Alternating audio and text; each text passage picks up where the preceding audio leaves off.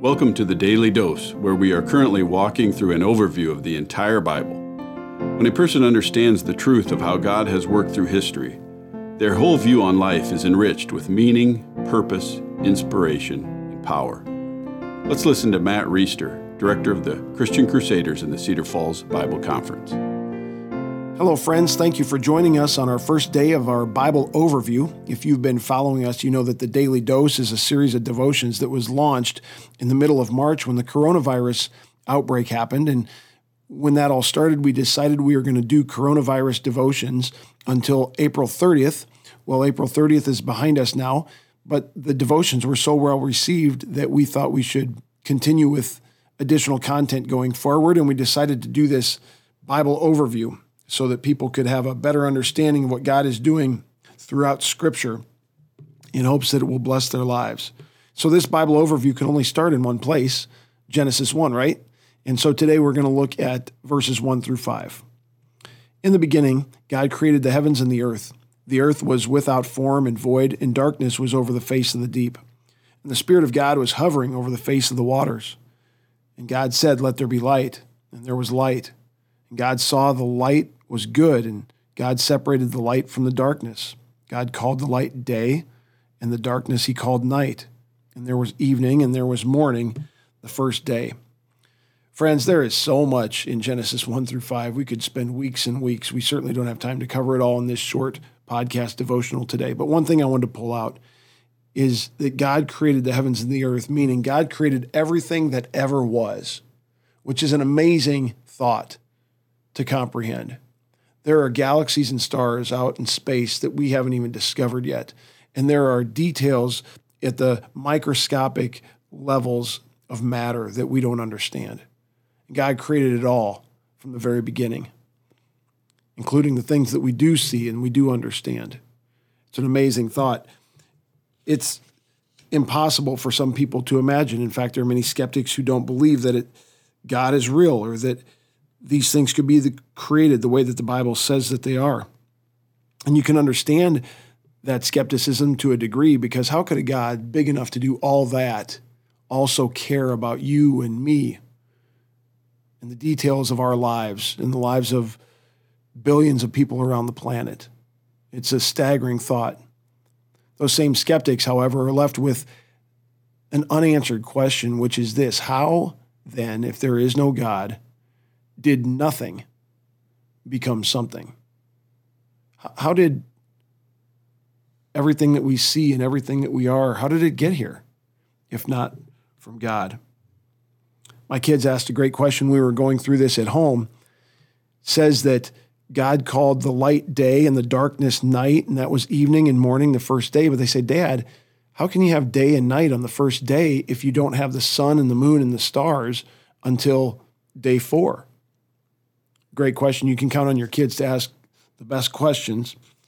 So we looked into that a little bit, and there are several ideas for that. One of them is that the light, when God said, "Let there be light," the light was a different source of light completely. And there was this other source of light that was only there until day 4. So from the beginning until day 4, there was this source of light that's no longer around that God used when he said, "Let there be light." And then when he formed the sun, moon, the stars, the planets, and all these things, then the light came from those things. That's one of the thoughts. Another thought is that the light, when he said, "Let there be light," it was the light coming from God himself, so that his existence, his presence, from the time that he said, "Let there be light," manifested itself in a way that dispersed light from his very being. Kind of an amazing thought to consider. Still others think that the sun, the moon, and the stars might have been there on day 1 when he said, "Let there be light," but he just hadn't organized them in their orbits and given them their specific purposes like he does in day 4. Whatever the answer is, we can be certain that Scripture and the way it describes this account is reliable. Just because we don't understand it doesn't mean that it must not be true. I want to jump forward to 2 Corinthians 4.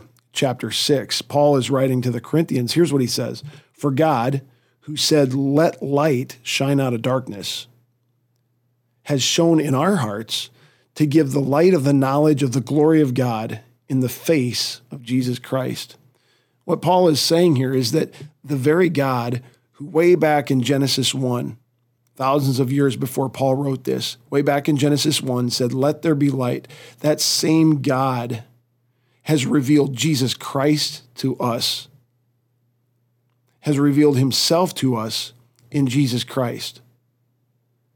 And so not only is Paul saying, as many other New Testament writers who allude back to the aspects of creation in Genesis 1 through 11, who believe that it was historically true, that it happened in real time, that it's reliable. Not only is he saying that, but he is saying when God said, "Let there be light" in Genesis 1 into the darkness of creation, he was actually foreshadowing the light that would come to us from God in the form of Jesus Christ to inhabit the darkness of our sin-stained lives so that we could be forgiven and redeemed.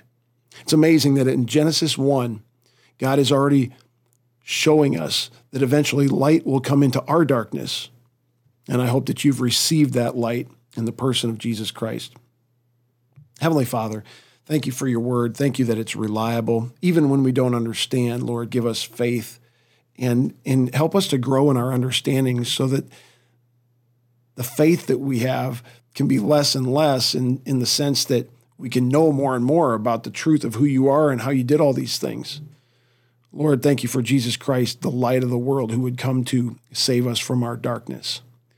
And I pray that you would use this Bible overview to help us fall more in love with you and him and more committed to serving you and him during our years on this earth. And we pray it in Jesus' name. Amen. The Daily Dose is a partnership between three ministries. The first partnering ministry is Christian Crusaders, where you can find weekly 30-minute worship services on various radio stations at christiancrusaders.org, and where you can hear other engaging interviews with Christians who have inspiring stories or insights to share right here on the CC Podcast. The second partnering ministry is Fresh Wind Worship, where typically they host a weekly worship service at 10:30 a.m. in the Diamond Event Center in Jorgensen Plaza at Western Home Communities. But for now, their services will be available on their YouTube channel, Fresh Wind Ministries, and linked to their Facebook page, Fresh Wind Worship.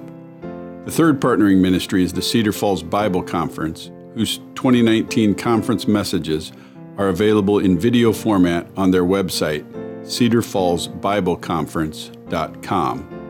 And don't forget to mark your calendar for this year's conference, the 99th annual, Saturday, July 25th through Saturday, August 1st. If this podcast is a blessing to you, please subscribe to it, leave a 5-star review, and prayerfully consider financially supporting one of the ministries mentioned above. Thank you for listening, and may God richly bless you.